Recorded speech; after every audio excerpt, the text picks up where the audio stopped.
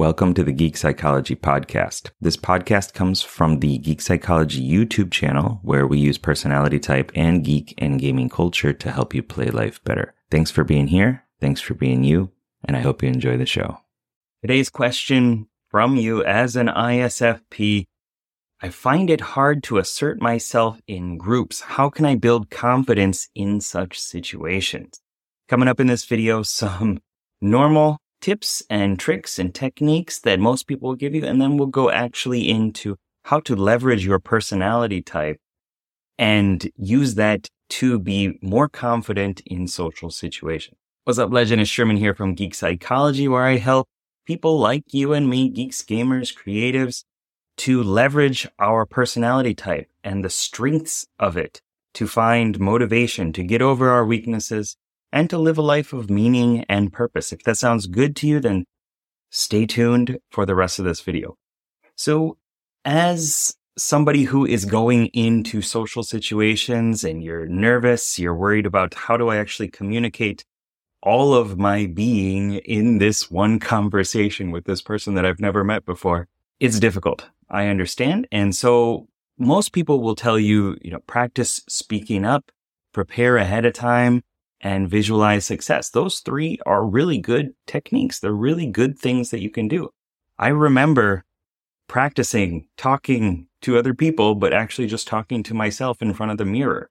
I remember writing out topics and little phrases, canned openers that I could use to talk to people so that I wasn't like, well, what do I even talk about with this person? So that I had some comfort, some familiarity to go into a situation with. And I definitely visualize success. That's really helpful. But you've probably heard that all before. And so let's talk about how to use more of your personality type in the cognitive functions or personified RPG questing characters within your psyche so that you can utilize those strengths and overcome some of the weaknesses. Cheers, squeaky. So first, let's talk about ISFPs. I call them the engaging souls. So your soul is your introverted feeling. This is your dominant function. This resonating soul character within your questing party is the one that's always wanting to be aligned with your conscience, with your identity, with your values.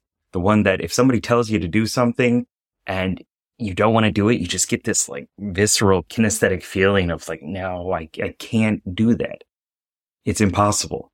It's so hard to go against your introverted feeling values.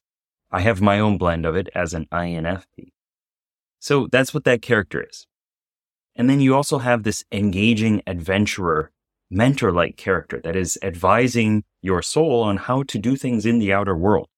You put those together and you have mainly what the MBTI type code will show you. Talking a little bit more about the engaging adventurer though, this is the vanguard within your psyche, the one that's going out there exploring new physical, tangible, sensory realms. The one that wants to like turn experiences up to 11, multitask physical things, juggling, maybe quite literally juggling, and is very keen to pounce on new excitement in the environment. And you put those together and you have, a basic explanation of the top two characters within your crew. So what you can do, first of all, is let's talk about the soul and how to leverage that for asserting yourself in groups, for having more confidence, for getting over that feeling of nervousness. You may have heard before, nervousness is the same feeling as being excited. It's just a different meaning that you've wrapped over the experience. And I have found that to be true as well. When I am worried about something, I am excited to see where it goes. You need to do some mental work to make that, effective. But the more that you keep telling yourself that it's okay, this is my body telling me something and I'm a grown man or woman or whatever, and I can do it. I can handle this. But let's talk about drawing on your introverted feeling, your soul's values to express your opinions authentically. So when you know how you feel about something, and you've spent the time to understand your values, health, wealth, creativity, growth, family, spirituality, when you've named it, you've labeled it, you've delved into it, you've spent time asking yourself, why is this important to me? What does it give me? What would happen if I didn't have this in my life, if I acted against it? Maybe you have real tangible experiences to show you and to remind you of that feeling of going against some of your values and also being aligned with your values. Then it's a lot easier to show up as you, because you're not questioning yourself. You're just like, I know who I am. I have been here. I've experienced life.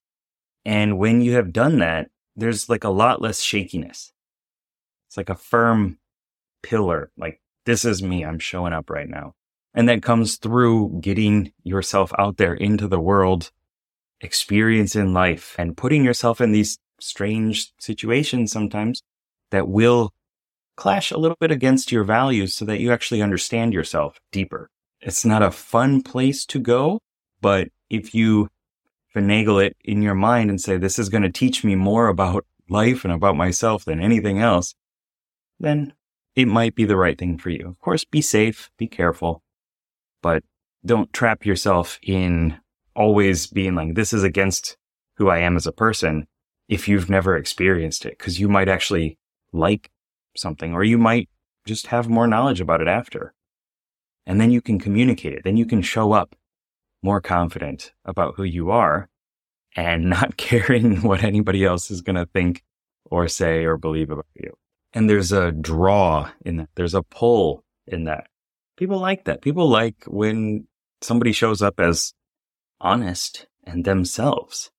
Another thing that you can do with your extroverted sensing, this adventurer character, is use the powers of it, the ability to be present real time in the moment and do some visual calibration. Look at the person and piece them together. Like, what do they look right now? How are they breathing right now? What's their facial tone? Which way are their eyes moving? How do they stand when they're talking about something that they're passionate about or not passionate about? And just get a real sense of how the person is showing up and use that to calibrate. Use that to understand in real time, to get feedback in real time. Are you saying something that is clashing with them? Are you saying something that they're liking? And then when you calibrate through that, then it becomes a lot easier because you're also out of your head. You're going back in and out, of course, but you're less focused on, well, what are they going to think about me? And dipping into your tertiary function, introverted intuition, the visioning mystic, which for some is a skill, but for ISFPs, it's a place of childlikeness, childishness. It's very speculative. It's looking into the future and saying, how could this be? Or reframing things, but it comes tinged with a little bit of it's unwieldiness. Trying to swing a buster sword as a mage. It's like, I can't quite hold it. That's what it shows up in my mind right now. And that causes you to kind of worry about how other people are thinking, be a little bit unsure, a little bit paranoid about how other people are viewing you. But if you just show up as you and you're paying attention to them, looking at them, actually present there, it's a lot easier because you're more confident, you have better feedback, and you're showing up as yourself. So those are the main tips and techniques. Use your introverted feeling values, learn them, embrace them, and also engage with your extroverted sensing and be present, be there, focused in the moment. Have sensory acuity, as they call it in NLP. Another thing that you can do, it might take a bit more work, but is to build better intrapersonal rapport, better connection within yourself with that part of you that is extroverted feeling. As IFPs, we clash with that again. A lot of clashing in this video. It is our fifth function, our rival function. It's another healer, but they are the unifying envoy. They're the one that's proactively like shaking hands and hugging people and are you okay? How's this going? And we're very proactive in making sure that other people feel okay and have their needs met and are expressing that, emoting that. That can be a hard character for us to embrace and to love.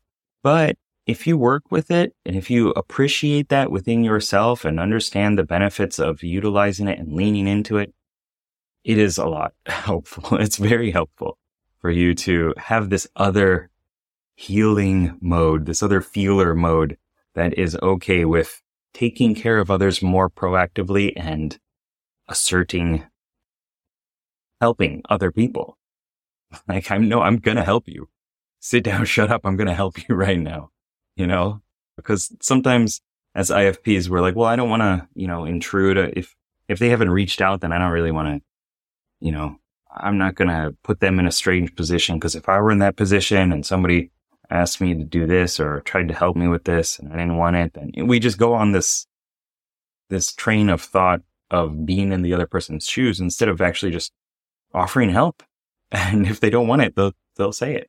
Or use your sensory acuity from your expert at sensing and pinpoint it, notice it, and react.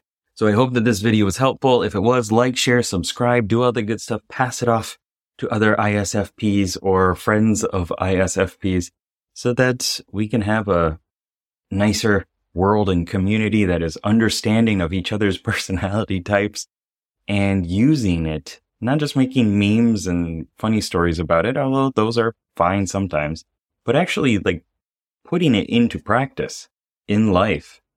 It's so cool and it can change the world. So join me on this journey and let's make it happen. Good luck, have fun. Peace.